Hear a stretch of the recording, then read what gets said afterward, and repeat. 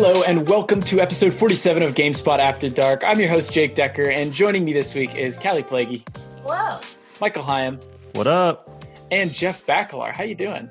What's going on, you guys? Thanks so much for having me.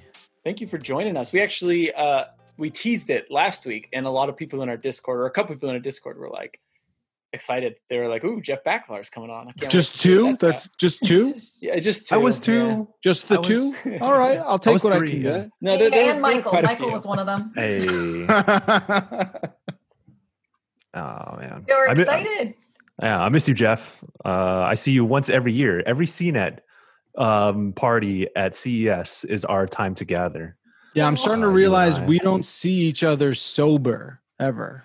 Well, I see you on the stage, and then I probably like give you a nod or dap you up, and then. Like I said, we never see each other sober. Yeah. Except, well, actually, no. This is a podcast where we drink alcohol, so never mind. One day we'll get to know each other as sober people, but I don't think now's so. not the time for that. No. Drink responsibly. Mhm. Yes, absolutely. Anyway, we start this show off with, sometimes we start this show off with the Chris from Dayton, Ohio segment where we basically introduce our guests. So the story behind this, which I've said many times, and I'm sure our listeners are tired of it, is that when we started this podcast, we did a couple episodes and someone wrote in and was like, I don't know who the hell any of you are. Could you tell us a bit about who you are, what kind of games you play, what you do, what you like to do? Doesn't even have to be games, hobbies, whatever you'd like, honestly. Wait. Before you begin, Jeff, sorry. There's a little theme song that goes with the Chris from Dayton, Ohio segment. I would really like to sing it for you. Ooh. Ba-da-ba, Chris. That's our guy. That's it. That's it. I think I've said it before, but I don't even think Chris listens to this podcast anymore. That's fine. Damn. Little did he know he started a revolution. Prove me wrong. If you're still listening, Chris, prove We me miss wrong. you. So how deep do you want me to go? Start from the beginning. Childhood. Where were you born? What was the name of your parents? Tell us about Jersey. Tell us about the swamps of Jersey. Whoa. I'm The just kidding. swamps? The swamp goblins of Jersey. Oh, the swamp goblins, of course. Yeah, I can tell you all that. So my name is Jeff Bakalar. I'm an editor at large for CNET.com, which does a lot of tech and industry news. And I've been there for a very, very long time. A very long time. Tell us how long. Just starting to face my own mortality right now. Can I say that it's in double Kinda. digits years? You Double-digit can, years? Michael. You'd be very correct in saying that it's many double-digit years. But look, what are you going to do, right? You love where you work, so you stay there forever if you can, right? Sure. Sure. I started off working there doing I was doing home theater stuff, and I moved around and began covering video games like 10 years ago. And I've been doing that ever since. And then I started a podcast there a while back. That ended. And then I switched into basically only doing video, like in front of the camera, behind the camera, strategy, stuff like that. I co-host a podcast on Giant Bomb called the Giant Beastcast. And yeah, that's sort of my deal. When I tell people my title is editor at large, it's just so it's dubious. Like what does that even mean? I don't even know what it means. Makes you sound like an outlaw. Like it makes you sound cool. I like that description. Vigilante editor out here. Sure. Let's go with that. But what it really means is I just have my fingers in a lot of different pies. That's the one. Can you put your fingers in is that okay? Can you? Favorite bowling balls. Not to me, it's not. Why you don't like pie? No, I don't want motherfuckers touching all my damn pies. You're not wrong. You're not wrong. Like that analogy makes no sense on its face. Like, where are you? Just like sticking each one of your fingers into a different pie? Relax. What is that? Why? What kind of situation are you in? Anyway, so yeah, that's what I've been doing for a little over a decade. And no, I all kidding aside, I love to rag on CNET for some reason, but it's probably bad. But I just absolutely love the vast majority of the people that I work with. So that's a great thing. And I love GameSpot, and I love Giant Bomb, and I love all the other brands. There Yes. you go. I said it. What about video Ambassador. games? Ambassador. Yeah, what about your gaming life? Tell us about pinball. Oh my gosh. So I've always been a gigantic pinball enthusiast, and over the last 2 years, I've really dove in to the deep end, head first, in a way that some would call crazy. But I bought a house finally. I moved out of the city, and I started a family. And we have enough room that I could get a couple, pinball machines, and I love pinball a lot. And I realized that that's a tough sell for a lot of people, and that's fine. But up until this lockdown, our retro arcade culture was a very big thing. I still believe it to be that, especially wherever I travel, I always find these like not pop up, but they're like pinball bars, arcade bars. I mean, you know what I'm talking about. You've been to places like that. And I love that scene. I just love being around that. And now I'm starting my own personal pinball collection. I'm starting to stream it on Twitch every now and then. That's been a lot of fun ever since we've been, sort of held up in here. And yeah, I'm super into that. In terms of like regular games, I love all video games. I'll try anything once. There's nothing I won't play or at least give a shot. I just finished Last of Us 2 for that review a couple weeks ago. So I'm done with games for the year. Yeah, doozy. And You thought. I don't really have, I tried to like narrow it down, like what is my like specific sort of track of like taste and stuff like that. And I don't really think I have it. Like, when I was a more like nascent sort of player, I would like stay away from RPGs for some reason, just because I was probably, a big idiot.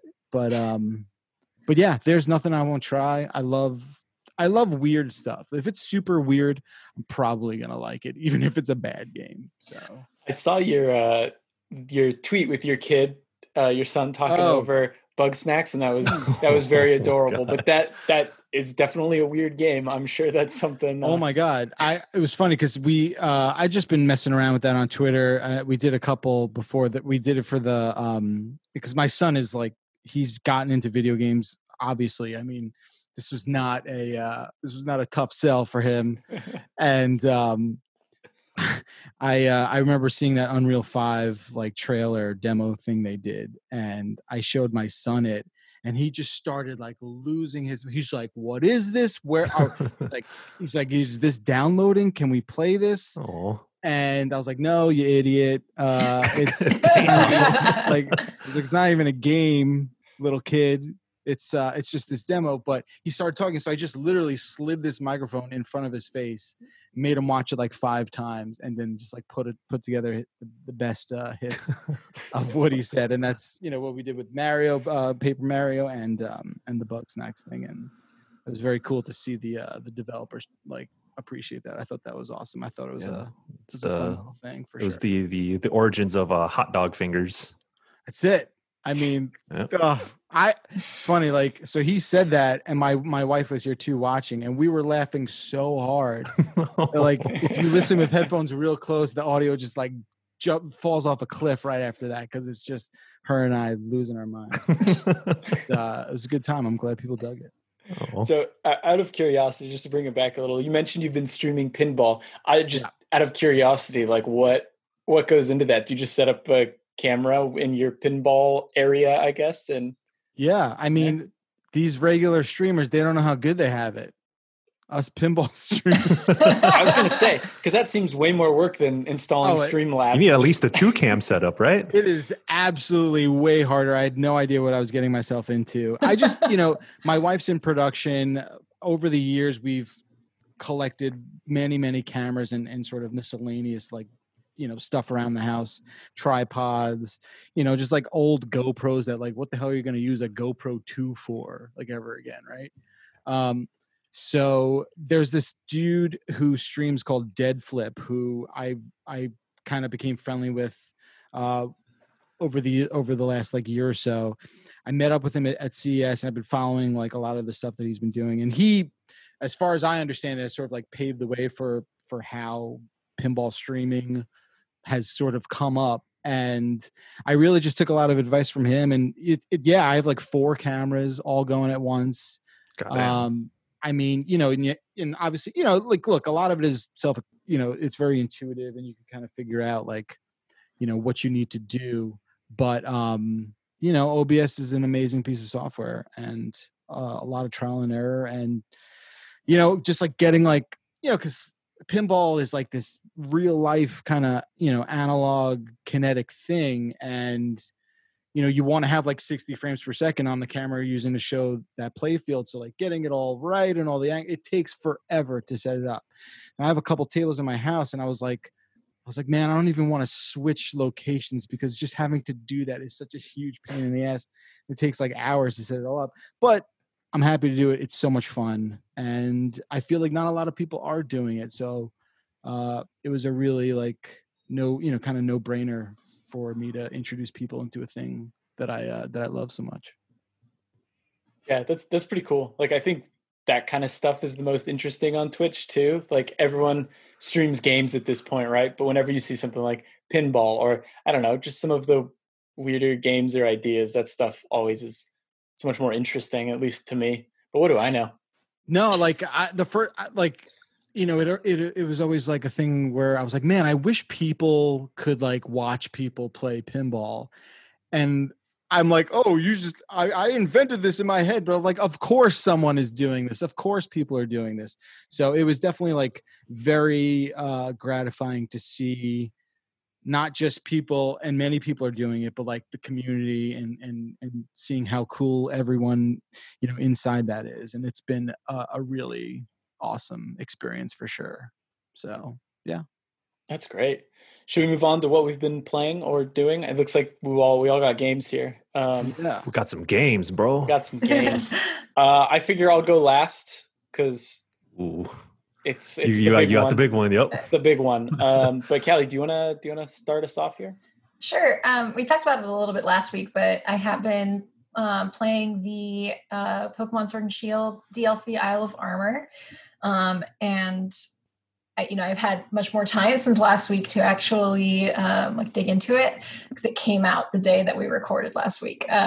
So there's just like some cool quality of life things, and you know me, I get really focused on the quality of life stuff with Pokemon, but it really does improve the quality of my life. So the first one is, you can find so many more items on the Isle of Armor. It's so generous. I don't know if you've noticed this, Jake, but you can get mints, like nature changing mints, like just find them on the ground. And you can find the feathers that are like, they give you 1 EV, which is really good for fine tuning an EV spread when you're training a Pokemon. I know that probably sounds like gibberish to some people.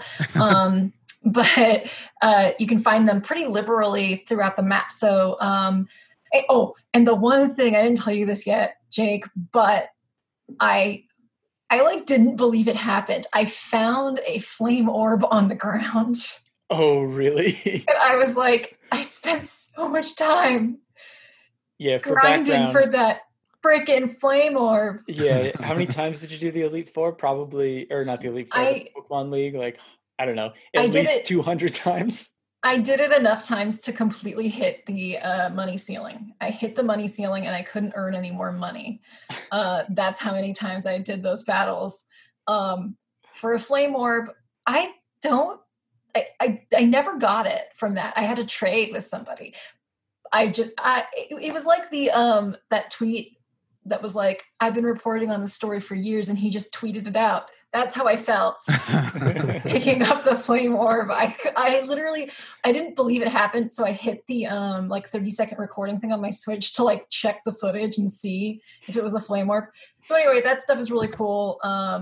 I've been very grateful. There is a person you can talk to who will clear your Pokemon's EVs, which is really great, because you can do that with berries, but they were hard to get, and you had to kind of farm specific trees. And I would do that every single day, farm those same trees. And I would only have enough berries, like if I made a couple mistakes, EV training a Pokemon. So being able to pay somebody in the game to do that for you is awesome. And there's this like little like Diglett kind of, it's not a mini game, it's more of like a side activity where you can find 150 Diglett across the map. And I've been finding that really fun actually, because they're like, it's a lowland Diglett. So they have these like 3 little hairs that stick up out of the ground and they're really cute. And you click on them and they come up and they're like, they do some Diglett shit. And then you get Pokemon. You get Pokemon as a reward, and one of them is a regular Slowpoke, not a Galarian Slowpoke, that has a King's Rock, which is used to evolve Slowpoke. So to get a Slowking, and so that's a really good reward. Did you get the vending machines that sell all those Yeah, I did. protein or the nutrients for half price? Because I thought that was pretty cool. Yeah, there's a lot of little things like that I think kind of, they're the final tweaks that make a lot of the competitive stuff really accessible. And those final things would be items like the Flame Orb, items like protein, iron, calcium, any like EV related stuff. That's all present here. And I think it's part of the update that was released along with the DLC. I don't know if it's part of the DLC, but they upgraded the stat screen within the Pokemon boxes. So when you're scrolling and you're trying to look at a Pokemon's IVs on the side, it also displays their ability in nature, which was super annoying. You have to click between both screens just to see like, okay, this Pokemon has perfect stats, but does it have the right everything else? So they made the UI make more sense. And just little, like, I appreciate little things like that. I think on a story front, it's like pretty slim. I'm really excited for the Crown Tundra DLC because I think that's going to add like more, from what we've seen so far, it seems to have more like puzzle elements from old Pokemon games that have kind of gone missing in recent generations. The dungeon exploration really intrigues me. But I've really liked Isle of Armor so far. It's nice to just have more Pokemon to collect. I kind of forgot how much I do enjoy that aspect of Pokemon, even though I'm so deeply invested in competitive Pokemon. The simple things do delight me. So, and the outfits are so good. The outfits are great. Fashion is the real outfits. Well, you can dress like Marnie. You got like the cute little butt. It's better for girls probably. Like the girl outfits are always going to be cuter, but I like the dojo uniform. It made me want to go back to martial arts. The music. Oh my God, I didn't talk about the music. It is hard to explain. It's a cool remix of that one vaguely racist tune. The like that tune. So when I first heard it, I was like, I don't know about that one. But then I was like, well, Japanese people made the music. I guess it's like really not my place to say whether it's bad. But it's like, it's very good though. It's so catchy. You gotta hear it, Michael. It's so catchy. All right. So that's my quick take. I'll have a review up very soon. It was a really harrowing weekend for me. Very hectic. Lots going on. So I'm a little behind, but it'll probably be up by the time this podcast goes up, unless I like die. So yeah. Shit, R.I.P. I imagine Michael, Jeff, you guys probably don't have a whole lot to add on Pokemon, but the floor is open. It's good. It's good to hear. It's good to hear like Callie's got more Pokemon to play. I know that shit makes you happy, and it makes a lot of other people happy. So I'm happy to hear that it is bringing you joy in these trying times, and that's really important. For sure. Michael. I echo all of that without a doubt. It's facts. That's it. I have nothing else to add there. It's beautiful. It's a beautiful thing. Mm-hmm. That's how I feel about you and P4G on PC. Oh, good transition. Ooh. Oh boy, I got some shit to get off my chest. So if the floor is Are you mine. okay? I mean, that's a fair question. Right now, and like the games that I've been playing have been kind of a reflection of that in many ways. So Persona 4 Golden had come out since the last time I've been on the podcast. I've been playing it because Persona 4 Golden was my favorite game of all time up until I played, finished, and reviewed Persona 5 Royal. So it's 1 and 2, or 1A and 1B, I would say. And it's just my favorite games of all time. But I am replaying P4G since it came out on PC. It is wild to have this game on not a Vita or PS TV. It's an emotional experience. It's like reliving those memories from like a couple years ago, 3 years ago when I played it. But that game means so much to me. Just like being back in Inaba, where it takes place, and being with those characters again it's like a cozy blanket for me. The origins of Chie Satonaka, man, that's my girl, no matter what. 100. And I tweeted this out, but my love for Chie has nothing to do with like that waifu shit that everyone like best girl or whatever. Like I engage in those discussions, but the thing about Chie is that she's who I aspire to be in terms of like how much she whoops ass, how much she loves her friends, and the fact that she's like very adorable while doing all of that. That's my girl, and so it's just damn.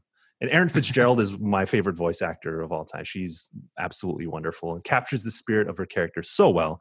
So Persona 4 Golden has been great because she didn't voice the original Chie though, right? Yeah, you're right. It was a different voice actor on the PS2. PS2. So it's kind of cool that like so many people were able to, I don't know, connect with her as the new Chie, because I feel like that could go very wrong. Yeah, that's right. But yeah, she's really embodied that character because there's a million games that came out after Persona 4 with Persona 4 in it, and even an anime. So Erin Fitzgerald has really captured Chie. So, but the thing though is I'm not that far in yet in the grand scheme of things. But the thing that I'm keeping in mind is that when I played Persona 4 Golden in 2017, I was, aware of the conversations around how it handles LGBTQ issues. As I'm replaying it now, as you get more and more into the game, those things begin to unfold and reveal themselves more and more. But having played that 3 years ago, it's not the story beats that touch on those things aren't exactly fresh in my mind, but I'm extra conscious of it now. So when I get to those things, I can be a lot more critical of them than I was back then. And in a way, I'm kind of like, I'm not scared, but I am I'm preparing myself for disappointment because of how much I've held Persona 4 so dear to me. But now that I've learned in 3 years, I've learned so much more about LGBTQ issues, what transphobia looks like, what transphobia sounds like when people talk about it, what homophobia actually is, how that manifests in language, how people talk to each other in relation to those issues, and how it gets represented in media. So and I think that it's important. I say this in my 10-year write-up that I actually wrote 2 years ago for Persona 4, that we should be, no matter how much we love something, we should be critical of the things that we love, especially as it relates to entertainment and media. And that's something I'm keeping in mind. And even like when I wrote that in 2018, I didn't know as much as I do now. So that's going to be an experience. This is actually a question that we'll get into later, but the soundtrack to that game is, oh my God, it brings tears to my eyes to hear that soundtrack again. It's absolutely beautiful. Some real J-pop and J-rock. I mean, a lot of people who probably listen to this podcast know about Persona 4 very well. Maybe even engaged in the Persona 4 endurance run from all those years back on GiantBomb.com. I know I did. So that was kind of like where that love came from, I guess. But yeah, I've been going through it, and Persona 4 has been there with me. So I am going to keep playing it because it brings me happiness, but also I need to see it through just to recontextualize what that game is with how I feel and what I know now. It's an important thing to keep in mind. Where does a lot of that stuff kind of occur in the story? It's with like Kanji, right? Kanji and like some of Yosuke's later stuff. Stuff. So the way I think Kanji is one of the most important characters to me because he also represents a lot of I see a lot of myself in him. And when I actually tried explaining why Kanji means so much to me to somebody else, and I started like fucking bursting out in tears. It was fucking wild. Yeah, because because the thing is like Kanji like acts hard as fuck. Like I'll beat your ass, motherfucker. If you try and like I don't know, terrorize my friends, or if you try and try and punk my mom out of money at her shop, I'll beat your motherfucking ass. Then Hit that's him with that a on folding that. chair, right? With a folding chair, yeah. So I'm like, that's my guy. But the thing is, like, he's very I would say like he's like emotionally like sensitive to things, but he's also like not sure of himself. He loves stuffed animals. He likes cute shit. I'm like, dog, like I love cute. Sushi Wishy in the Yeah, background. like this thing. Oh my gosh, it's like a live stuffed animal right there. Oh, it's alive. It's alive. It's a cat. Yes, sorry. She's sleepy. She's very sleepy. But yeah, so yeah, he embodies that. So the thing is like how the game frames him as, is he gay? Is he not gay? Is that even like what they're trying to go for? Those are the things that I'm conscious of. And then how Yosuke talks to him, because Yosuke is a piece of shit. He's like a bro. He's supposed to be your bro, and he's cool at times, but man, that guy says some fucked up shit. And like, if I recall correctly, he kind of gets away with it, and I don't know how I feel about that. And then with Naoto, in terms of how it frames her gender identity, because at first when I played it, I took Naoto's story as workplace gender discrimination, and it's actually like addressing Naoto is very complicated because it's coded in a lot of, or it can unfold in a lot of transphobic language, depending on how you take her social link route. But also like it's hard because I think canonically Naoto identifies as she and her, but at first everyone perceives Naoto as he, him, and that is kind of the story progression, and it's kind of rooted in, oh, Naoto is trying to be a detective, but in these agencies they discriminate against women, so Naoto identifies as he, him in order to overcome that. I think that's at least how I remember it. But that is a very complicated thing to communicate in a story and very easy to fuck up, especially in a game that came out in 2008. So, yeah. You know, it's interesting. I really liked what you said about like being critical of things we love. I think it's also interesting to think about the context when it was released, not in a way to excuse it, but in how something might have been meaningful to you back then. Mm-hmm. And how you've grown since. So an example, talking about like how somebody's perceived as the anime Ouran High School Host Club. I know a lot of people who really love that show. Mm-hmm. It stars a character who is basically non-binary. And it came out, I think, in 2006. And, you know, it's not like, if you look at it, it's kind of problematic because it's about like, okay, here's a character who's assigned female at birth, who doesn't really, is like, I don't care about gender at all, then gets recruited by this host club and has to act like a boy in order to like pay back a debt and stuff. It's some anime bullshit, but like, I think at the time, like I know a lot of people who really loved Haruhi, the main character, because having like a character that was like, I have no connection to my gender whatsoever, was just something you didn't see. But at the same time, that show includes like the English subtitled version, at least, includes like the T-slur and like really problematic things. So it's, watching it now is a very different experience than it was watching it in 2006. And I just find that like it's cool when you're going back to something you love to be able to reflect on. It's not about like, oh, I hate the thing I loved now. It's kind of about like, oh, how far I've come from what I was when I first encountered this thing. So I really liked what you said about that. Sure. Yeah. But yeah. And I think that's as much as I have to say, but one thing I don't want to use it as an excuse to be like, oh, it came out in 2008. But it definitely is. That is something that that is important to keep in mind when we are critiquing things that are older. Like it's almost I almost feel like it's hand wavy to say that, oh, but it came out in 2008. Yeah. Absolutely. But at the same time, it's like in 2008 to have a JRPG that went for it, like this game went for it. And looking back now, it failed on many levels, but in a way it's like, but they went for it. And that's a thing I'm wrestling with. Yeah. It's like not about excusing it. It's just about like, just really, there's a lot of nuance to explore there. Yeah, definitely. But if I want to close the book on P4G for now, there's another older. I'm playing old games, man. Good. I think I'll try and get through this one quickly. But Deus Ex, the original that came out in 2000, is a fucking wild game to play in the year of our Lord 2020. Holy shit! Because if y'all don't like, Jeff, you're old. You probably played the original Deus Ex. Wow.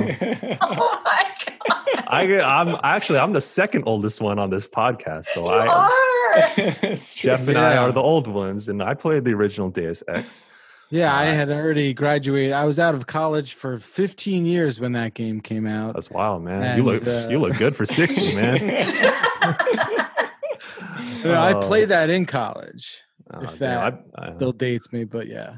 Yeah, I played that in like 6th grade, but anyway. Oh, that's cool. What year are we talking about here? 2000. 2000? I just started college in 2000. No, did I? Yeah.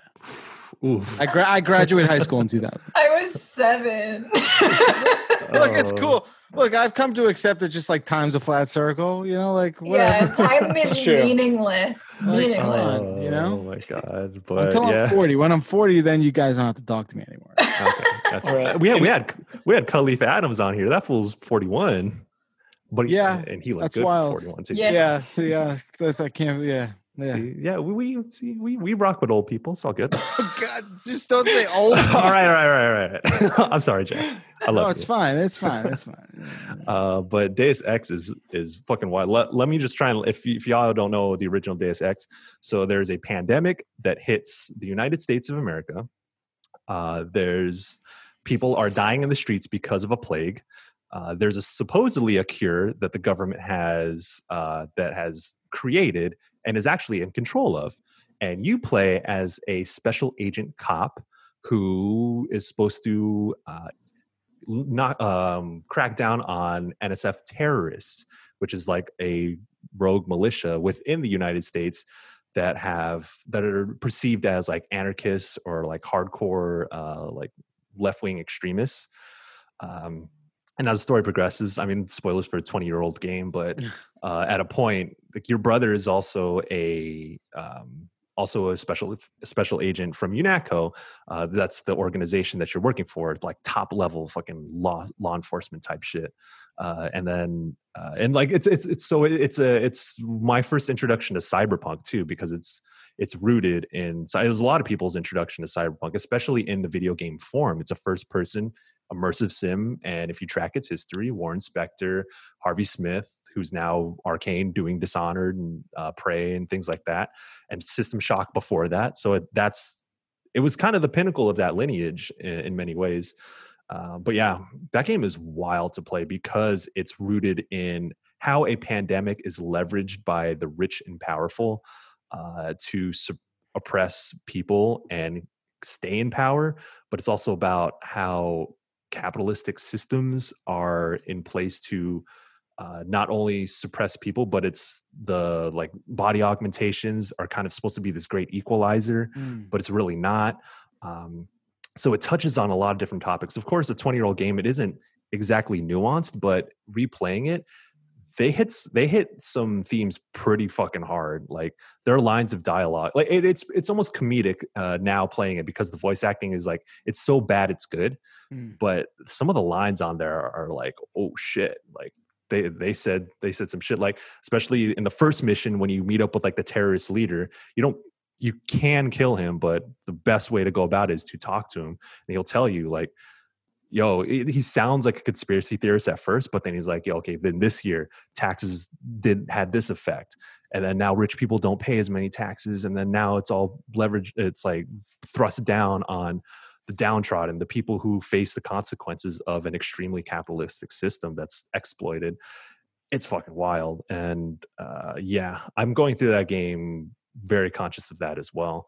Not so much in like, oh, I'm trying to critique it in a way, but I'm trying to see like, I don't want to say how far it's come because capitalism and oppression are as old as time. It's just that in video game form, this is what we had in that year. and it still resonates in many ways. And in light of Cyberpunk 2077, I'm very conscious of that as I'm seeing that game unfold as well. Because not to say that like, oh, it needs to live up to Deus Ex, the original, but if Deus Ex touched on those themes in sometimes quite nuanced ways, especially in how it frames capitalism and how it shows police brutality as a mechanism to enforce capitalism by the rich and powerful, I expect Cyberpunk 27 to go fucking ham on that shit.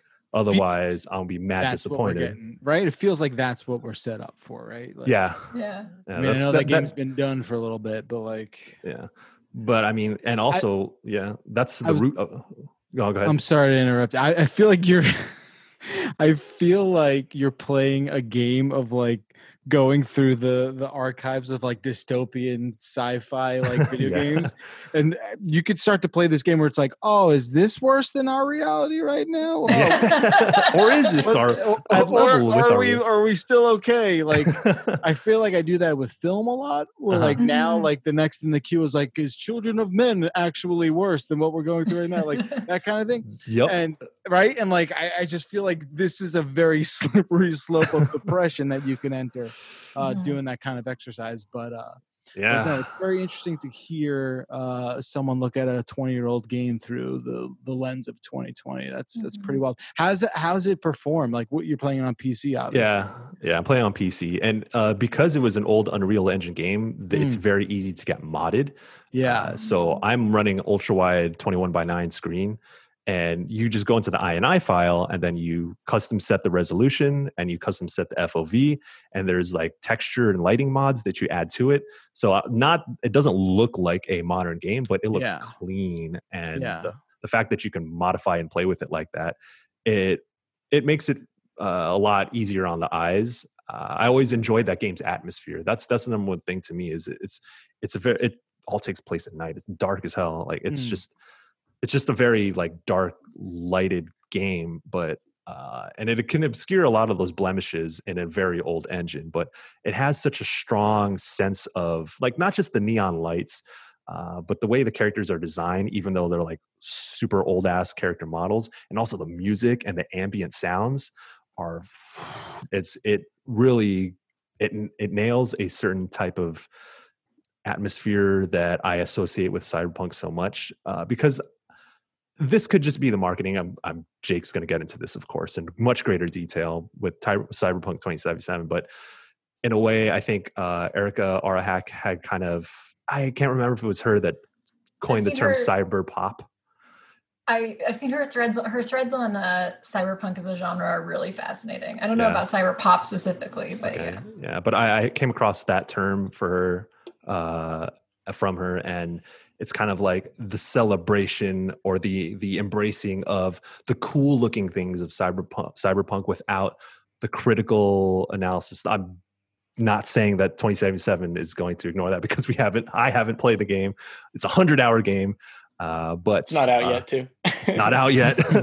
But I am expecting that, because it's using the cyberpunk name, and cyberpunk as a genre, as a concept, is rooted in dystopian like life and the oppression of capitalistic systems. I mean, I will say, just to cut in, like I did play some cyberpunk, but this is not based on what I played. But like you could say the same things about fantasy in a sense, and CD Projekt Red did a very good job of deconstructing that genre with the Witcher games. Witcher 3, with Witcher, So I personally have faith that they'll be capable of doing that. But once again, like I played about 4 hours. I did not get much of the writing considering how big that game is. I mostly just messed around, but we can talk about that later.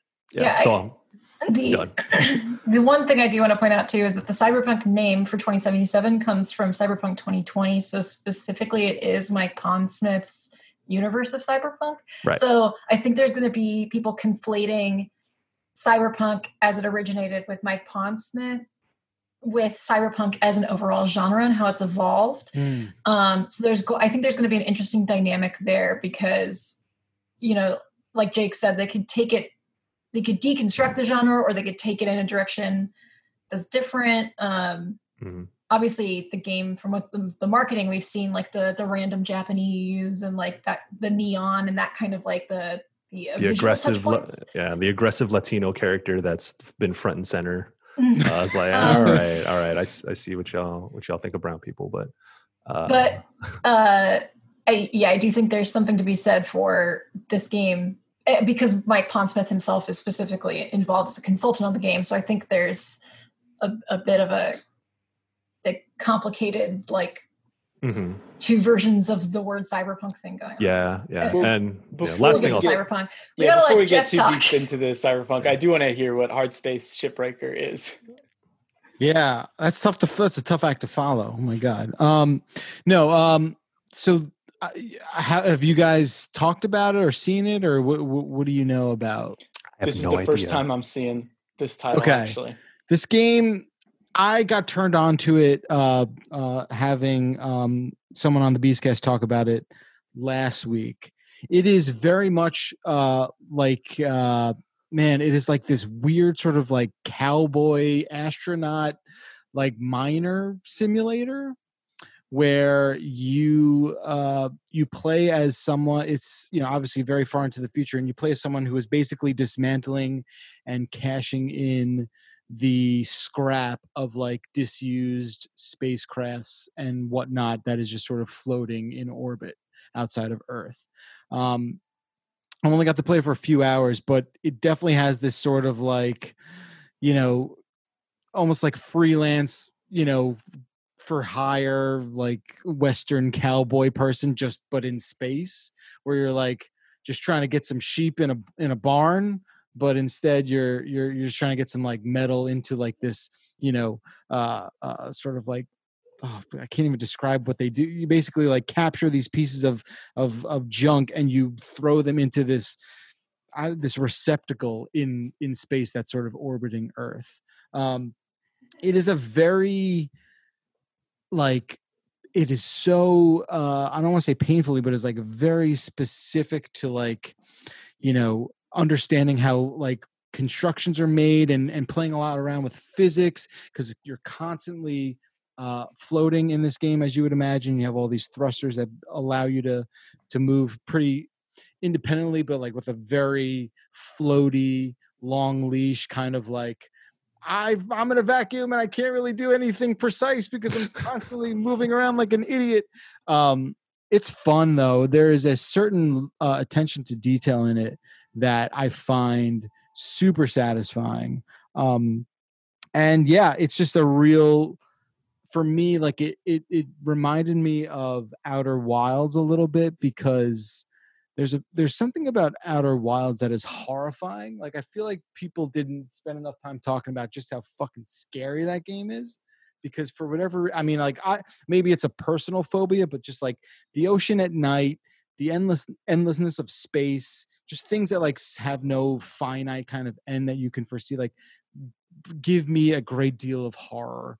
And this game kind of like leans into that a little bit as well. And I just find it, as horrifying as that is, I also find it to be this very real escape from kind of everything. And it's very easy to kind of get lost in, and you take on these new sort of missions where you're tasked to basically, you have this like laser gun that sort of cuts through steel and melts joints and whatnot. It's a lot of fun. And I know, and I've wanted to give it a lot more time, but it's something that I'm definitely going to like dig into this weekend for sure. So I am very much up to my my shins in that for sure. So is it like a, I guess, third person sort of style game? It's first person. It's first person. Oh. It's first person, which I was worried at first, because I was like, oh, I'm going to throw up playing this game. But but no, it kind of like, I think a lot of the floatiness is grounding in a way, if that makes sense, where you do seem to have, once you kind of wrap your head around the basic kind of like the amount of give and take that you can perform with the controls. I thought I was going to play, it's a PC game, I thought I was going to be mouse and keyboard with this thing, but I found myself after like a half hour, I was like, I got to try a controller on this one. And once I started playing with the controller, I was much more, had my sort of wits with what I could do with this game. So yeah, it's a little wonky. It's in early access. I have had a couple, not crashes, but like situations where I had to just like alt tab and come back in and get my controller kind of working again. But it does perform pretty well for the most part. And I think, it is as finished as you can hope an early access game to be. So yeah, I'm definitely digging it for sure. Cool. That sounds awesome.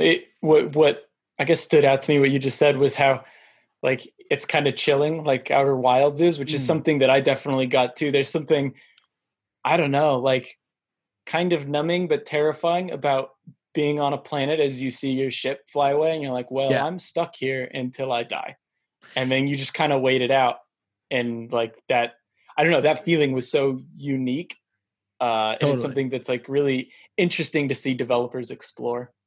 Yeah. In Outer Wilds, like there were so many times where I was just like, I don't know what it was. Maybe it was just like not like losing your point of view and not having like a horizon to look at. And you're sort of just like, flailing and sort of and tumbling in space. And you're just like, am I still in this game? Like what has happened? Am I going to be okay? And then like you look around as like some sort of like gigantic piranha or like something.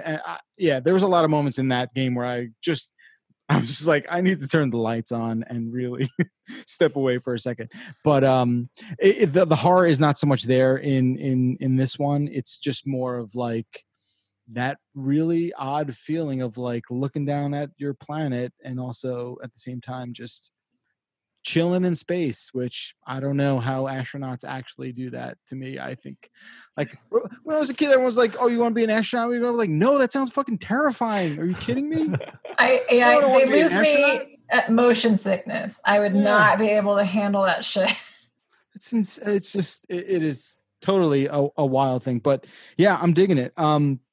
And I have actually, I didn't put it here in our rundown, but I did also dive a little into that Mafia remaster, specifically Mafia 2, because that was a game I played right as I was sort of getting into my career. And it was like one of the first events that I attended in New York. And it was like this really cool, introduction to the game. And it's a really good remaster. It's not just like it could be like a retexturing sort of thing. I don't remember much of the first game. I just remember, picture, what was that? 2010, maybe 2008, I think so, yeah. Somewhere around. I think Mafia 2 is 2010. Okay. So you've got like Sopranos fresh in a lot of people's minds, and like, this game definitely leans into that in a major way. But yeah, it's, it's sort of kind of dumb fun, I guess. Mm-hmm. And I don't see myself kind of playing through it all the way through again, but it was definitely cool to kind of jump back into that and see that this remaster for sure like feels like it holds up. I didn't play the first Mafia. I don't know if I have the desire to like check out what that was all about, but apparently it's tough to go back to today. Hey, the first Mafia, it was tough to play in 2000. Yeah. I played it in 2006 or 2005, and that game was only like 4 years old at the time. And that game was very good.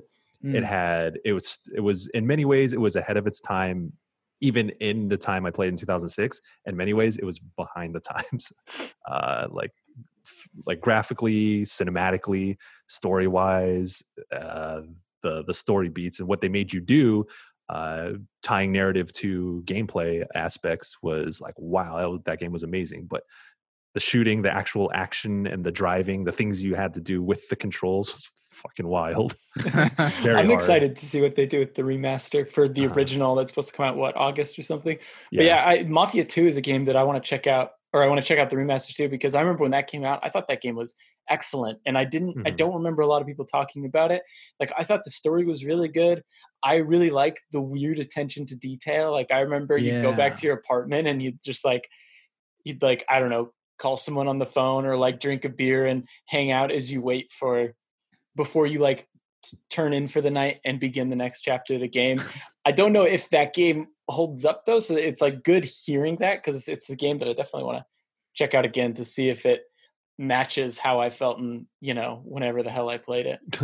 Yeah, I remember, oh man, you know how like all the PR pitches go, but I remember the people who were talking about the game were just talking, they were like, oh, and I forget the main character's name, but like you go back to your apartment and like, you just smoke a cigarette and you sit down and Yeah. and it was like, what are we going for here, man? Like, okay, all right, that's okay, sure, why not?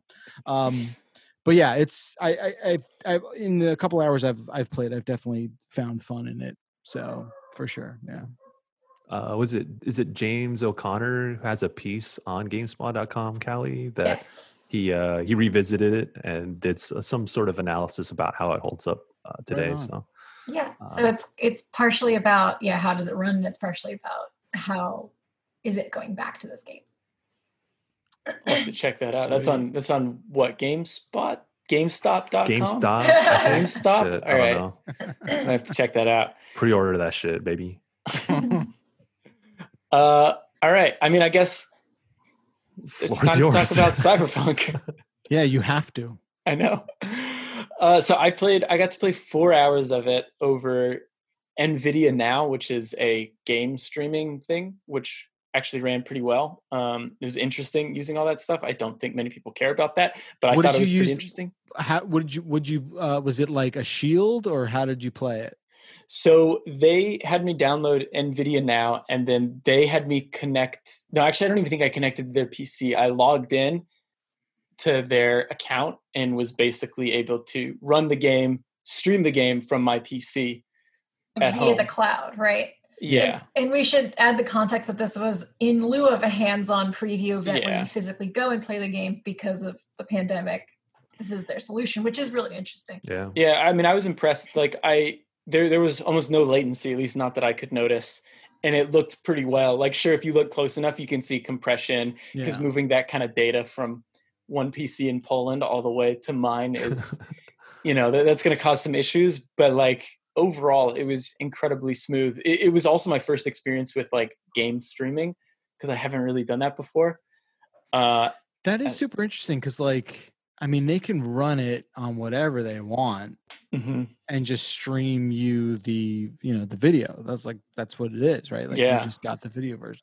Are you sure it was going overseas, or there was nothing that they were doing in the States? Like, were they like? So the people I was talking to were in Poland. Maybe they had like data centers in the United States. Like, I guess they've got they have a Los Angeles office, so maybe some was out of there. But regardless, like, I was surprised at how well it ran. However, I will say, like, they sent us B-roll too, and I looked over the B-roll and I was like, yeah, I can't wait until I can run this off my hardware itself, because it's going to look much, much, much cleaner. But I mean, like, I guess my like high level thoughts are that this game seems like a first person GTA in a cyberpunk setting with way more RPG mechanics and like the way you can develop your character in more interesting ways than you would in a GTA game. But like almost to the point where it would be like, all right, I can hijack cars, I can drive around the city, I can get in trouble. Like at one point I just wanted to see what happened, so I walked up to a cop and stabbed him with a knife, and like I got warrants out on my arrest. This this courtyard went into absolute chaos. People were running around, and it was just like, okay, this is what happens in GTA when you do this kind of stuff. They said they're still tweaking how exactly the wanted system is going to work in the final release. So I don't want to talk too much about that, but like just that initial response after I got through the prologue and just walked up to a cop who was, I don't know, talking to some street punk, and I was just like, stab. And then just, God damn. Yeah. Why not? I mean, I gotta push it to the limit, see what happens. Yeah, like I don't even know where to begin. Like it was 4 hours and it felt like nothing. I guess I can start with the character creator. Yeah, I guess that's what I'm curious about. Because you can customize pubic hair. Hell yeah, that's what I'm saying. That's what the people want to know. I didn't do it because I didn't want to spend time in the character creator. But I was just scrolling through. What is that labeled as? Is it just pubic hair, or is it like Merkin situation? It's just pubic hair. Okay. And I actually think it may have just been color too. I don't even think it was. Yeah, because I was thinking, like, are you putting pattern. braids in it? Like, what are you? That'd be dope. What are you doing? Are you like shaving a little heart? So they show like junk? So they didn't, or they showed like was breasts. It mosaiced out? Okay. No. They showed, but they were wearing underwear. The character was wearing underwear. So I was like, I don't know. Maybe if I clicked into that option, I don't even know if I want. Well, that implies that you will see your character naked in the game. Probably, I'd imagine so. Yeah, because there's sex in the game. There is sex. Oh, there's fucking. I didn't know there's fucking. Wow, that's what's up. Hot coffee mods. And you have like a kind of like GTA too. I don't want to keep comparing it to GTA, but you have a phone.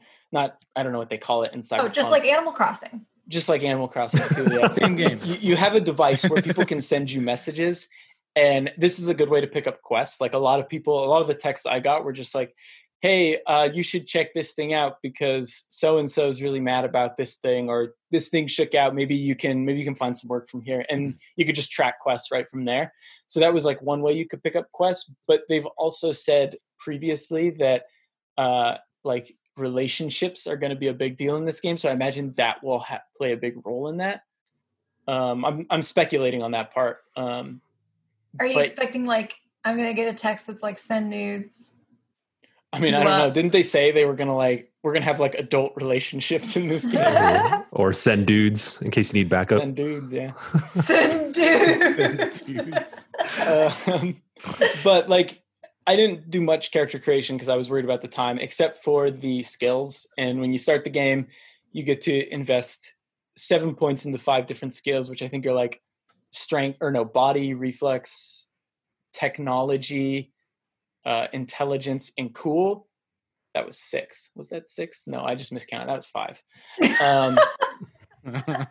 And depending on what perk or what attribute you invest in, that unlocks a different set of perks for when you start. Now they've talked about this like fluid class system, which I don't know. I did a video on it, or I have a video that's going to be up on it by the time this goes up. And that I didn't use that word because it sounded kind of PR-y, and I was like, I don't want to use that. But sure, yeah. Basically, what the idea behind that is that you're very able to like kind of shift course pretty quickly. Like you don't need to just be a net runner or a hacker or a muscle or anything like that. Like you can kind of pick and choose perks from different attribute skill trees to make your character. Like I was going to play more as a net runner, but I quickly realized that I was a really bad net runner. So I started investing more into like firearm and stealth to kind of back up my net running ability. So when I fucked up, which, happened almost every encounter I did, I was able to, handle a gun properly and hit people with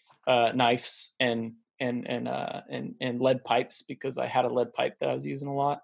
What made you a bad net runner? Is the skills you had unlocked, or like you specifically, your ability to do it? So I think it was partly because I didn't have a lot of skills, and partly because I would just get spotted, or I would fail the hack and someone would notice it and they'd run up to me and, want to fight. But when I did pull it off, it was pretty satisfying because it was like early on, they do like a tutorial where you can hack a dude and then get him to kind of, you hack whatever, electronics he's got built into him. And then another guard came over and then you can hack the grenade he's got. So he blows up and kills them both. And like that stuff was pretty satisfying. I only got to try that out once. When I actually went into the world, like the only ability I really had was to hack and distract other guards. But like the hacking itself seemed pretty fun. Like the little mini game you do when you're about to hack, I had a lot of fun doing. I don't know if that'll get tiring over, dozens, if not 100 hours. So I just feel like this is a very tough game to like sample, right? To demo. Yeah, totally. Like how did they like give you, like what kind of slice of this did you see is what I'm really curious about. Like, did they just say like, okay, you've got 4 hours with like 3 missions to like start? Like how did that play out? So I was actually pretty surprised because they they were like, all right, you can do whatever you want in this game. We're going to start you at the beginning. Here's the story we recommend you do, but you don't have to do that. So I didn't do any of the story stuff other than like the stuff that the game fed me right into. Because those missions they were showing mostly had already been seen. So I just explored the world and messed around for 4 hours. There was no like segmented areas. There were like they pretty much just let me do whatever I want, which was interesting. I mean, I feel like very rarely developers let you do that. Most of the time they're like, here's a very specific part that we want you to play. And I think it does show a level of confidence that they have with this game to allow me to do whatever I want. Because I asked multiple times, I was like, are you sure you don't mind if I just mess around? And they're like, nah, go for it. So I just explored the world mostly and did like incidental quests as they showed up, but I did not do much of the story. Did you see Keanu? I didn't see Keanu. Apparently, I asked him and I was like, all right, so did I make a mistake? If I did the story, would I have seen Keanu? And they're like, nah, you wouldn't have seen Keanu. And I was like, all right, good. I don't.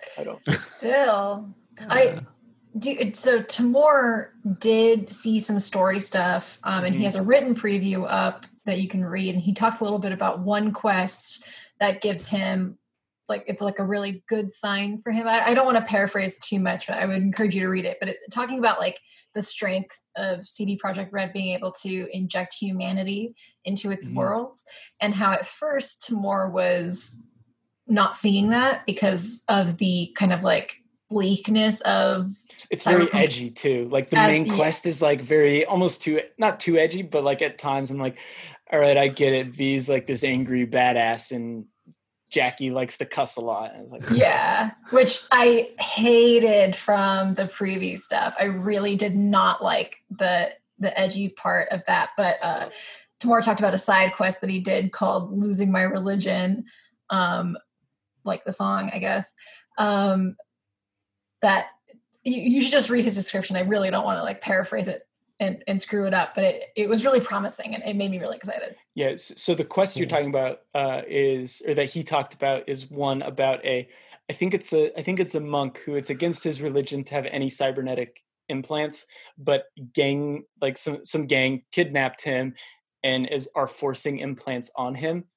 And I think you have to rescue him. I didn't play this mission, but he described it to me, but it sounds pretty interesting. Like it sounds like a CD Projekt Red quest, if that makes sense. Like I've said it many times, but like the best part of The Witcher 3 are all of the side quests, all the monster hunts, because all that stuff they just feel like the short stories that the game was based on, where you're introduced to interesting characters.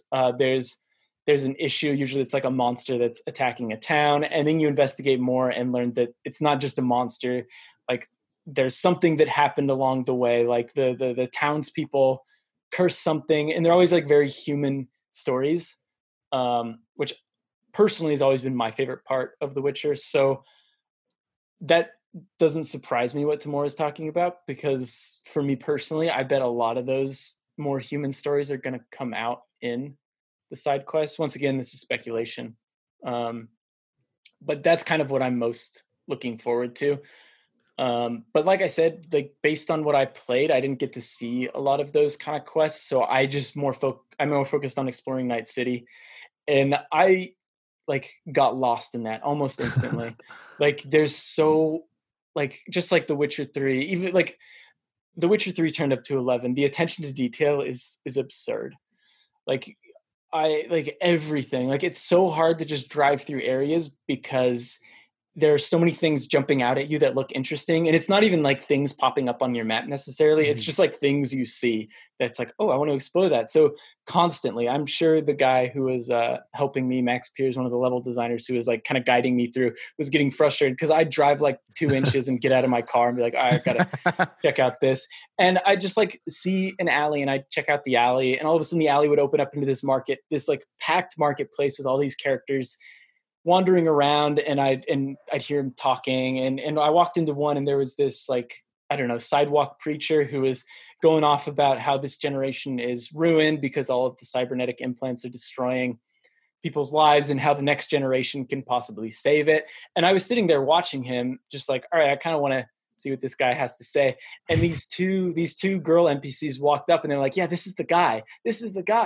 and they pulled out their phones and started taking selfies with them. And they're like, yeah, this guy's so crazy, and just kept going. And I was like, holy shit. Like, just out of nowhere, this random stuff happens because I was, I don't know, curious to see what this guy was on about. That's cool. I want to play this fucking game. Yeah. Damn. What about like the moment to moment like gameplay in when there's hostilities being presented to you? Because when I watch this, I think of it as like a super refined Deus Ex Mankind Divided type of thing, but that's a lot more fluid and has better gunplay with a bunch of more variables at play. Like, is it that? Yeah, I mean, once again, like only playing the first 4 hours, I feel like I didn't really have a good opportunity to sample all the different abilities. But in terms of the gunplay itself, it seemed pretty good. Okay. Like it wasn't like I imagine a lot of people because people have crazy expectations for this game, and I'm sure they're going in and expecting like Destiny or Call of Duty level of shooting, but it's definitely not at that. Like Right. there is a very generous aim assist, which I think is there to kind of mitigate how the aiming isn't as precise as people might expect. This is a work in progress build, so that could change. But based on what I played, the aiming seemed like it was good. Like I didn't have any complaints with it, but it definitely doesn't have that responsiveness that something like Call of Duty or Destiny is known for. Plus you were streaming it. It's tough to know, Yeah. That's the other big thing too. And they didn't want us to play mouse and keyboard. They wanted us to use gamepad. That's interesting. So I don't know if mouse and keyboard would feel better. So I don't know. It's really hard to say, but I will say, like, based on what I played, the shooting didn't quite feel as good as something like Destiny or Call of Duty, but it felt good enough. Like it definitely felt better than Deus Ex was the last one, Mankind Divided on console. I didn't play on PC, but I played on console. And I remember the gunplay in that was not bad, but it was tough. It was tough to get used to. It's definitely not the focus of that game, and it seems like that's not the focus of Cyberpunk 2077. Not that I was expecting it to be that. Right. So yeah, I mean, because they do have a bunch of they were telling me there's all these different approaches you can take to these different scenarios. Like I was saying, most of the time I tried not to shoot people. I was trying to hack in and do stealth takedowns and stuff like that. But I mostly failed because I was just bad at it, I guess. So very often it would turn into a gunfight. But one thing you can do is that for stealth takedowns, you can kill them, or you can do non-lethal takedowns. So you can, I guess, in theory, play through the game without killing anyone. I don't know if that means anything. Like, what's the difference if I kill a guy or knock him out? Like, is there going to be repercussions if I kill a guy instead of knocking him out? Are they going to come back for me? I don't know. It's hard to say. Yeah, that's like stuff that you have to, after like 10, 15 hours, then it'll show. Because that's the thing about Witcher 3 also, which is how the unforeseen consequences unfold when you least expect it. And like, it happens anywhere down the line, 20, 25 hours or whatever. So that's the true like beauty of CD Projekt Red, I guess. Yeah. What's interesting though, what they're trying to do is like, I feel like the decisions you made in The Witcher were all based in dialogue situations, while they're really trying to let people know that the decisions you make in dialogue situations are important, but a big thing is also the decisions you make in gameplay and how that could affect you. I imagine, like I said, I only messed around and did these like side events.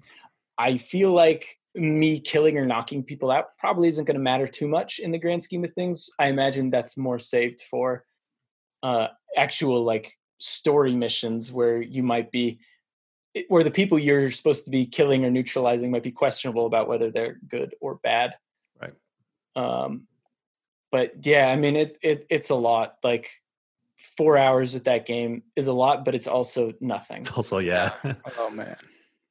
Like I because there's so much I still can't speak to. I just tried to do as much as I could, and a lot of it was just getting lost in this world, which, I mean, definitely worked. Like I could see myself spending a lot of time just exploring nooks and crannies of that world. It's also very, I don't want to say overwhelming, but like you walk into certain areas and there's music blaring, there's lights flashing, there's the crowds are always very big. There's always lots of people walking around that it feels very claustrophobic, which is, very different from The Witcher, where you've got these wide open areas, except for Novigrad, I guess, which was more condensed.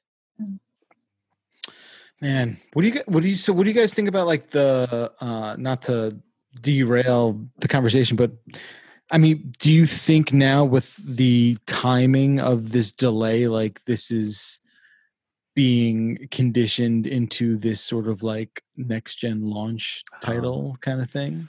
So I think I can actually speak to this because great. The game, so good because it was buggy.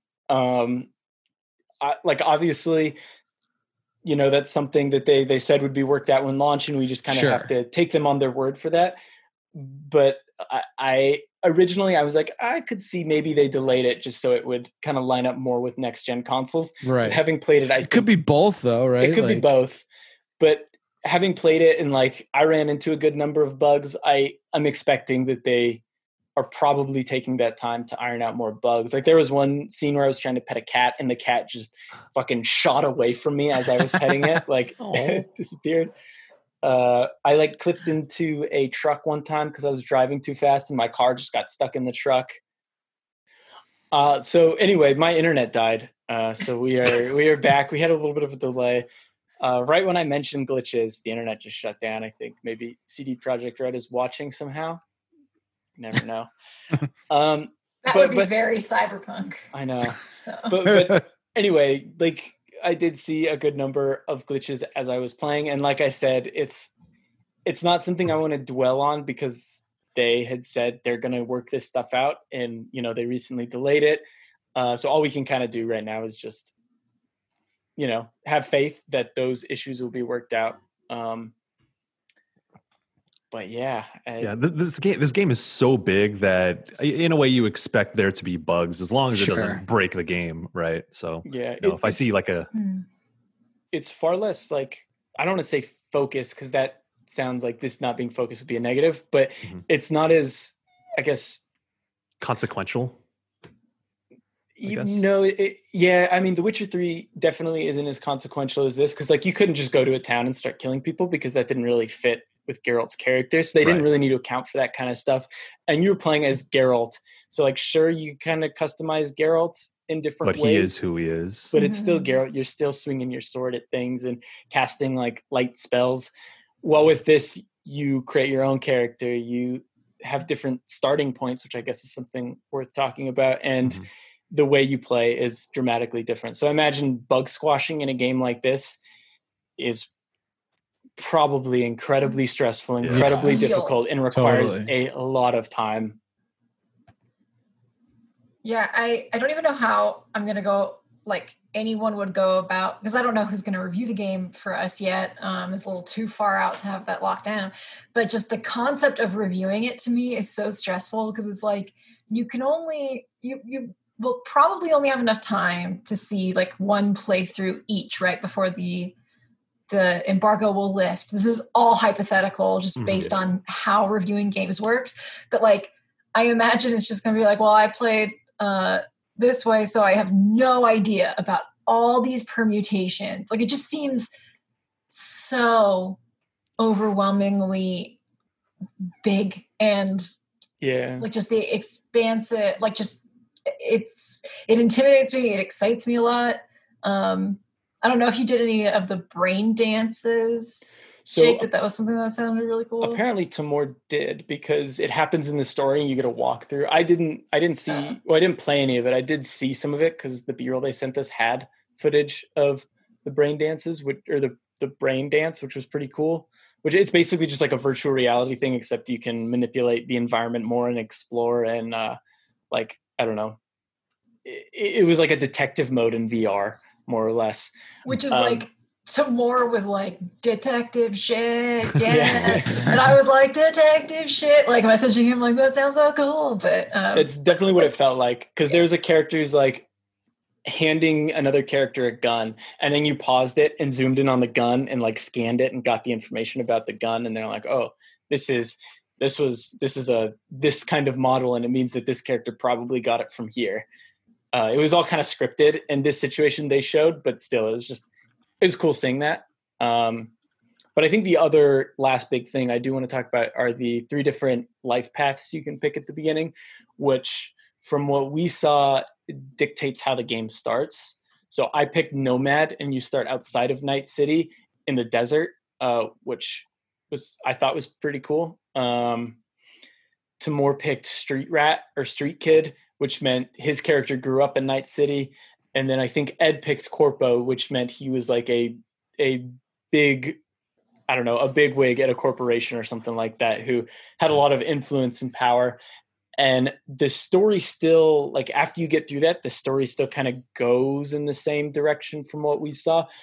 But that setup is very different. Your relationship to Jackie is very different. And it seems like there are narrative threads that the game will pull on depending on which origin you pick, which, like you were just saying right now, like that's a lot of replay value. Yeah. But, just on that alone, like, yeah, it's intense. I'm curious too to see what Jackie's character will be like depending on what you pick, because there's one version, if you pick Corpo, you've known Jackie your whole life. If you pick the other two, you literally just meet him. For reference, Jackie's the guy who is the guy who is helping V out in a lot of the demos. And then the other thing too is that in the last E3 they showed Jackie dying, what it seemed like pretty early on. So I'm curious to see what the deal is with his character and what changes depending on which life path you pick. I'm curious if there's like one version of Jackie that resonates with people more than other ones. But yeah, that's Cyberpunk. I don't know. That's all I got. Cyberpunk sound wild, man. I can't wait to play it myself. Like even like what I said earlier when I was talking about Deus Ex, like CD Projekt Red is from previews. Like when I saw it at E3 last year, it's like it's almost, it's too easy to say that it looks like they put so much time and thought into it, like, because of course they did, but it's a lot, and I do not envy anyone who's trying to analyze this game, because experiences are going to be so different across the board. Like how can you account for maybe like some shit that someone else saw that gave a very different message across other players depending on your choices? Like that's such a hard thing to account for. But especially with like not trying to give away too much, and games like this, like I mean, I realize it's not easy for a publisher to just be like, here's 100 copies, and have your whole team take care of it. But I do think something maybe on a smaller scale makes sense for a game like this, where maybe you have 3 people play for as long as they can, and kind of like have this like hybrid kind of conversation about it. Like for me, I probably wind up having to do something with this game, but like I would love to hear that kind of take from people, from different media companies and how they, and outlets, and how they perceive this game. Because again, like such a thin vertical slice of this seems like it's just this insurmountable thing to convey to an audience. So yeah, it's wild. Yeah, let's go. I think, like, I don't know, I guess in a weird way, the most reassuring thing about it was that, like, actually playing it and realizing that, this is a video game. Like it like you can take that in 2 ways, right? Like a lot of people may have seen the stuff at E3 as like smoke and mirrors, like, okay, well that actually, like they might be questioning if that'll actually happen or not. And then you could take it the other way, where people have like such absurd expectations about what this game's going to be and like what they can do. And like I kind of had that, maybe not to the extent of a lot of people out there, but like actually playing it, it was like, okay, I know what kind of game this is. I understand it much better than I did a couple weeks ago, when I was just kind of, I don't know, imagining what it could possibly be. Anyway, did you guys watch this Avengers stream? Because I think we should just skip it. Yeah, actually, can we? Yeah, I started to watch watched it and I was but- like, I don't. I mean, It seemed interesting. I just don't know what to say yeah. about it. But y'all can go watch that. We have a ton of coverage on the site for it. So if you want that information, it's out there. Yeah. However, there was the announcement of the Tencent Pokemon collab, the Pokemoba Facts. Pokemon Unite, which is interesting, I guess. I don't really have a lot to say about it. I don't know anything about MOBAs. I'll be curious to play it. That's really all I got. I knew there was going to be a Tencent collab. I was just not prepared. I woke up at like 5:45, like bleary eyed, like, okay, I better watch this. And then it started to be a MOBA and I was like, okay, Back to bed. I'm going to stay in bed because my expertise is not needed here. There are MOBA experts who can handle that. League of Legendary Pokemon. That's what There it is. the only pun I could come up with was I'm popping smokescreen. That's all I had with my limited knowledge of MOBAs. All right. Sick. Do we want to move on to questions? I got logged out of my email and I have to enter my Okta I can take information. the question. Yeah. Do you want to read the first one, Callie? This is from, first of all, we should say that you can email us at abstractpodcast@gamespot.com or join our Discord, which you can join by emailing us at that address or DMing us on Twitter to ask us questions, chat. We have an awesome community on Discord. So this question is from Robert J. on the Discord. Have you ever had to restart a game for any reason? I had to play through Golden Sun twice because I thought I locked myself from progressing further because I did not get a key item, which I just recently found out was not the case. Still had a blast with the game though. Oh. Oh, that's painful to hear. I restart games all the time. I restart any small mistake I make. I'm like, better restart. Like I do it less so now that I have time limits on how long I need to like spend playing a game, or how long I have to spend to play to finish a game. But I used to like I've restarted KOTOR like no less than 20 times in my life. Like I just kept being like, I love speccing characters. This is what scares me about Cyberpunk. I'm just going to spend so much time speccing my character, and then halfway through I'm going to be like, shit, what have I done? So yeah, I do it by choice. I don't think I've ever restarted a game based on like a bug or a perceived bug. That wasn't a game that I was like, I don't want to play this anymore. Oh, yeah. I think same for me. I don't think I've encountered game-breaking bugs, thankfully, or I've never like accidentally saved over. You know, one thing I do a lot in immersive sims is like bullshit around and then reload. Sometimes I got like really conscious of like, okay, don't save it. So now what I do is I have 30 fucking save files in my list, and then I hate it when games limit how many saves you can have. Yeah. I'm never going to go back to those saves. I know damn well I'm not, but I want that comfort. I need that comfort. I actually found that I go back on saves quite a bit with this job because it's always like, I got to capture footage. I forgot to get footage of this. So when there's only like 3 save slots, it's like, well, better pick my 3 slots sparingly. Yeah. Yeah. But I've told this story before, but Mass Effect 3, I played 70% of it at launch, and then I didn't touch it again until 4 years later because I never wanted Mass Effect to end. And if I don't finish it, it doesn't end. That's true. Yeah. And then 4 years later, I'm like, fuck it, I got to do it. So I did it, but I just restarted the whole thing because I needed to get the whole experience all over again. And like I said before, all the DLC had come out at that point. So I was like, I don't know why y'all tripping about the ending. It looks fine to me, but that's another discussion for another time. I feel like I've definitely done it a number of times.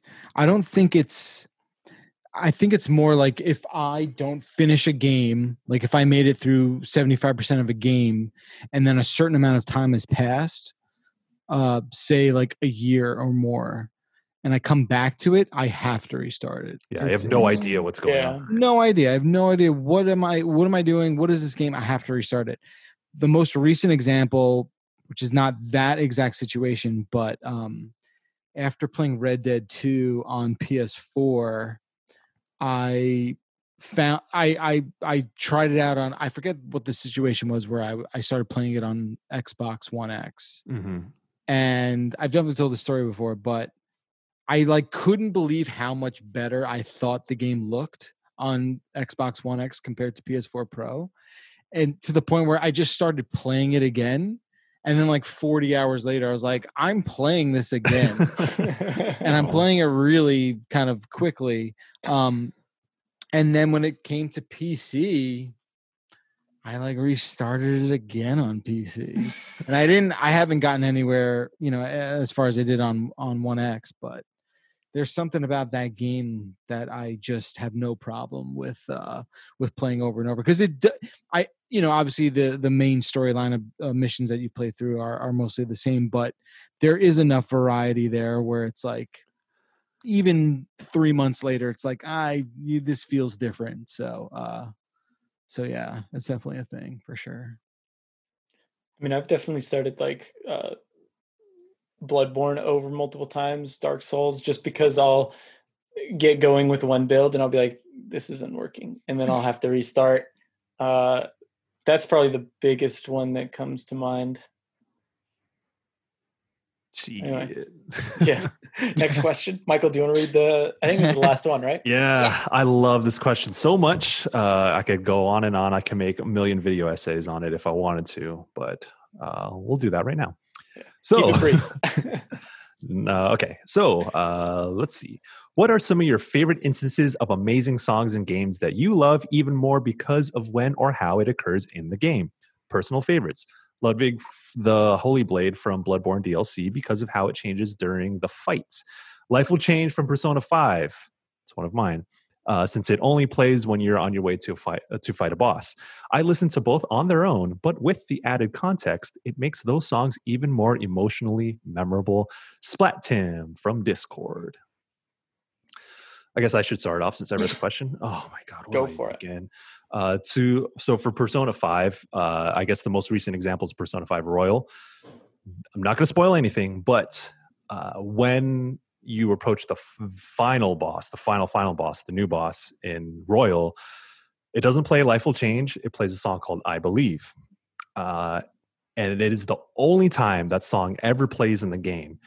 And it is probably now my favorite song in all of the pantheon of Persona 5's amazing soundtrack, because it takes on a different, because Life Will Change has an empowering vibe, and like, yeah, I want to get up and like do some shit. I want to fight. I'm nothing can touch me. You feel invincible when you hear Life Will Change, because of the context in which it's played.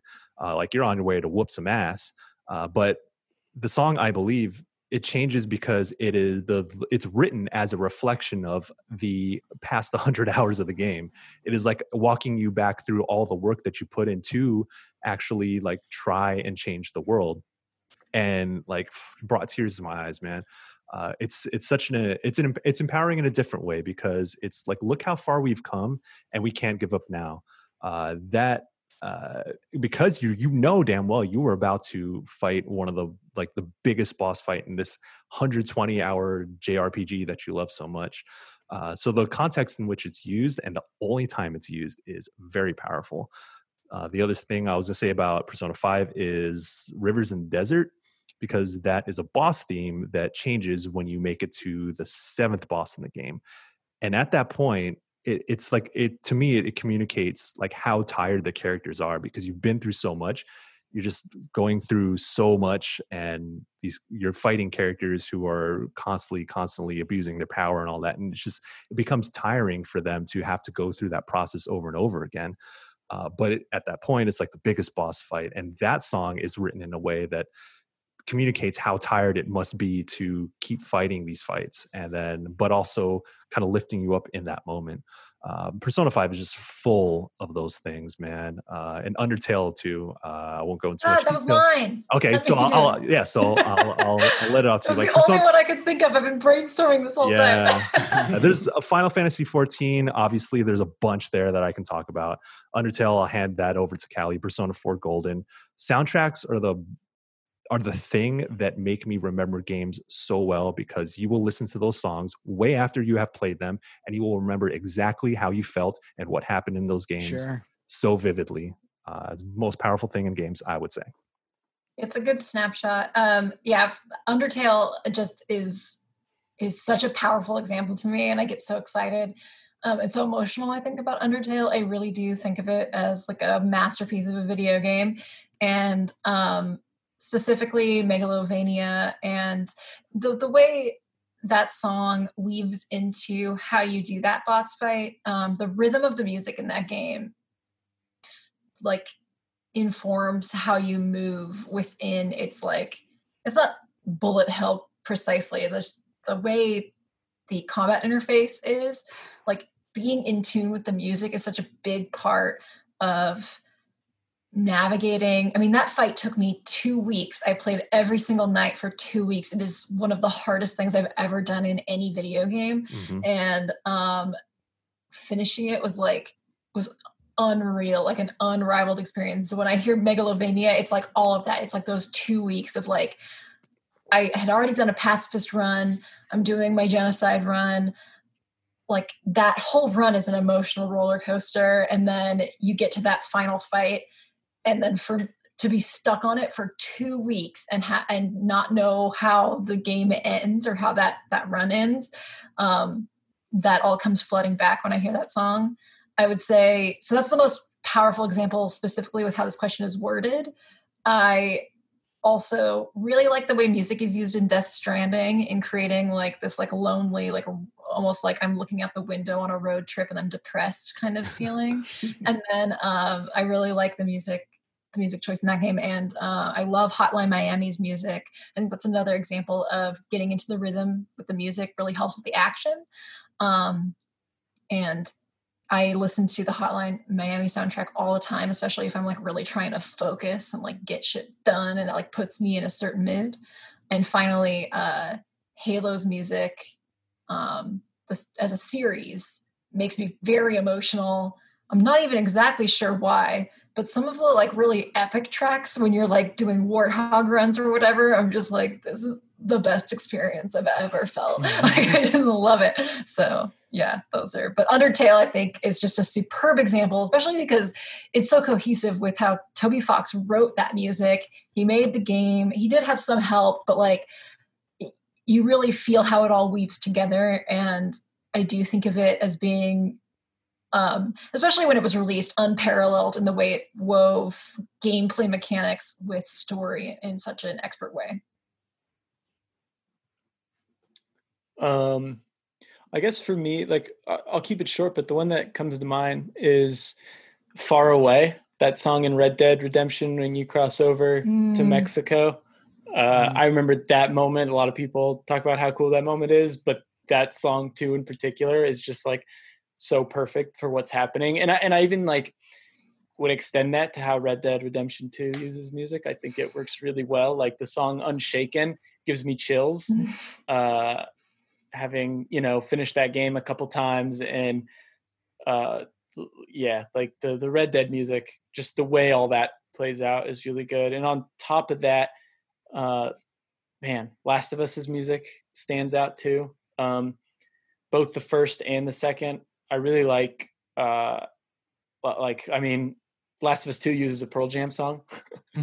Big Pearl Jam fan, so seeing that was, like, very exciting, but also it added so much more meaning to that song that originally wasn't there for me. I was surprised how much of a lasting effect the sort of, like, Sad Bastard covers were in that game, like the Take On Me and everything. And, yeah.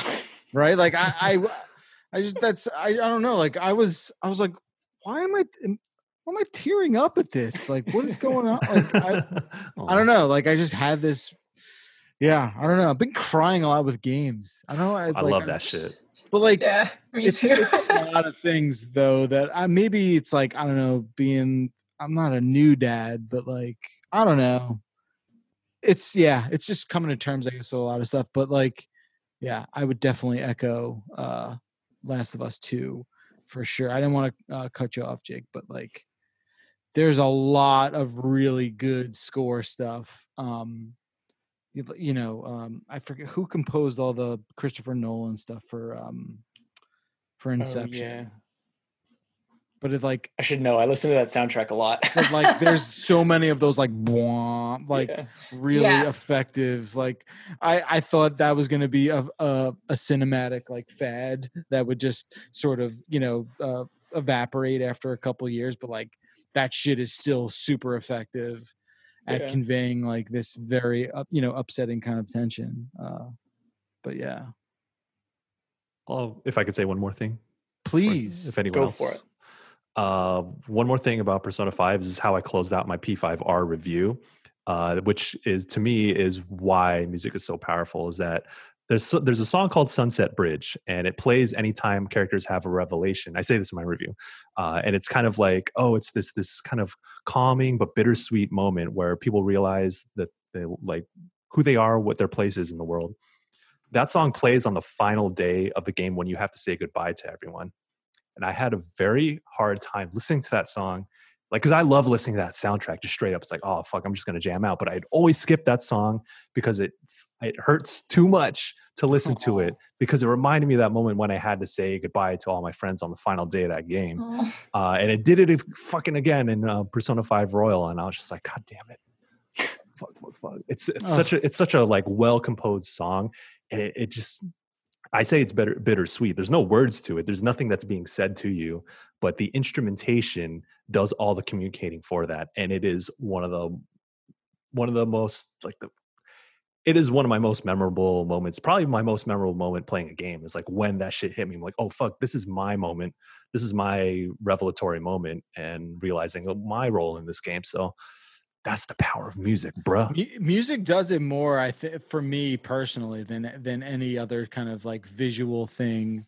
Like even in like The Evil Within, like Clair de Lune is one of my favorite pieces of music, and the those like checkpointy parts in The Evil Within with the mirror, and they play that piece, and it's just like, I don't know what it is, but I am such a sucker for that arrangement. It's just like, if that's playing, you have my attention, and whatever you're doing is important. Did you play Sayonara Wild Hearts? Because the first level in that game is Clair de Lune. Oh no, I have not played that. I didn't love the game, but there is one song in particular that I just absolutely adored in the way that level. There's like this crescendo to it that. And I wanted to bring up more of a rhythm music game, because we didn't really talk about those, because I think maybe that's a whole other conversation. Yeah. But Clair de Lune just reminded me. I love Clair de Lune. I love it. It's awesome. Well, I think that's episode 47 of GameSpot After Dark. Thank you all so much for joining. And thank you, Jeff, I know it's a bit later for you, but we appreciate it. It's been fun. It's all good. Thank you so much for having me and letting me spend time with everybody. This was a lot of fun for sure. Of course. This was great. It's a great episode. If you've got any questions for us, you can send them to afterdarkpodcast@gamespot.com, or you can join the Discord, and you can just DM us on Twitter or email that email, and we'll get you in the Discord, and you can ask questions there. Michael, quickly, got anything you're working on this week that you want to let people know about? Where people can follow you? I'm doing a lot of stuff that's under embargo at the moment, so I can't talk about that. But I've been doing a shit ton of Play for All interviews, and you can. Everyone's been putting in so much work for Play for All. We got a lot of stuff up now, and we have a lot of stuff planned for the future. So check all that stuff out. But if you want to find me, you can find me and all of my bullshit at Michael P. Hyam on Twitter. Ooh, boy, my timeline is fucking wild. You want games? You want political discourse? You want emo shit? Boy, I want all that. You want all of it. You know what you're signing up. I feel bad for the people who follow me, but I love y'all. I appreciate y'all. For me, there's just a bunch of cyberpunk stuff that's probably already up by now. In fact, it should be by now. So check that stuff out. And there's more stuff coming out over the weekend. Yeah. Where to follow you? Oh, at Jacob Deck. Callie, how about you? If you want to see a spicy Twitter timeline, do I have the Twitter account for you? You can follow me on Twitter at Inkydojiko, INKYDOJIKKO. I've been going hard, but I'm doing good. And as always, I would humbly request that you read GameSpot's reviews, as that is, I'm kind of on my own island. I haven't done a lot of Play for All stuff. I don't really have a lot besides The Last of Us. If you're finishing The Last of Us, it would mean a lot to me if you checked out the spoiler review. I put a lot of work into that, and I am in our spoiler chat where we talk about our interpretation of the ending. So we have a lot of Last of Us stuff that would be awesome. But yeah, I'm now on to Pokemon, I suppose, and onward and upward from there. Back on your bullshit. Yeah. What about you, Jeff? My Twitter's not as spicy, but I have a 5-year-old talking about bug snacks. So if you're into that, that's what I can. It's very good. My Twitter handle is at Jeff Bagalar. Yeah, and if you are interested in the wonderful world of pinball, you can follow me. And I try and stream a couple times a month. So I would love for you to join me if that's something you'd be interested in. And yeah, check out the Giant Beast Cast if you have not already. And that goes up. Wow, we do it live, so it's just up after it's live now. So it's like Thursday. Wow, yeah. What is that, like Thursday afternoons on the Eastern time? So yeah, I remember waking up Friday mornings. New Beastcast, let's go! You guys are wonderful. I love the Beastcast. One of my favorite podcasts, man. I appreciate you, that. Vinny, Abby, Alex are wonderful people. That look, it's not true for all of us, but yes, for the most part, I would agree. Yeah, Vinny is our podcast dad. He has a very comforting presence. So, and I appreciate that. For sure. He's just, you walk into his house and it's just microphones and mixers everywhere. He's just and woodwork and woodwork. He is Grandpa Podcast for sure. Ham radios. Anyway, that's been episode 47. We'll see y'all next week.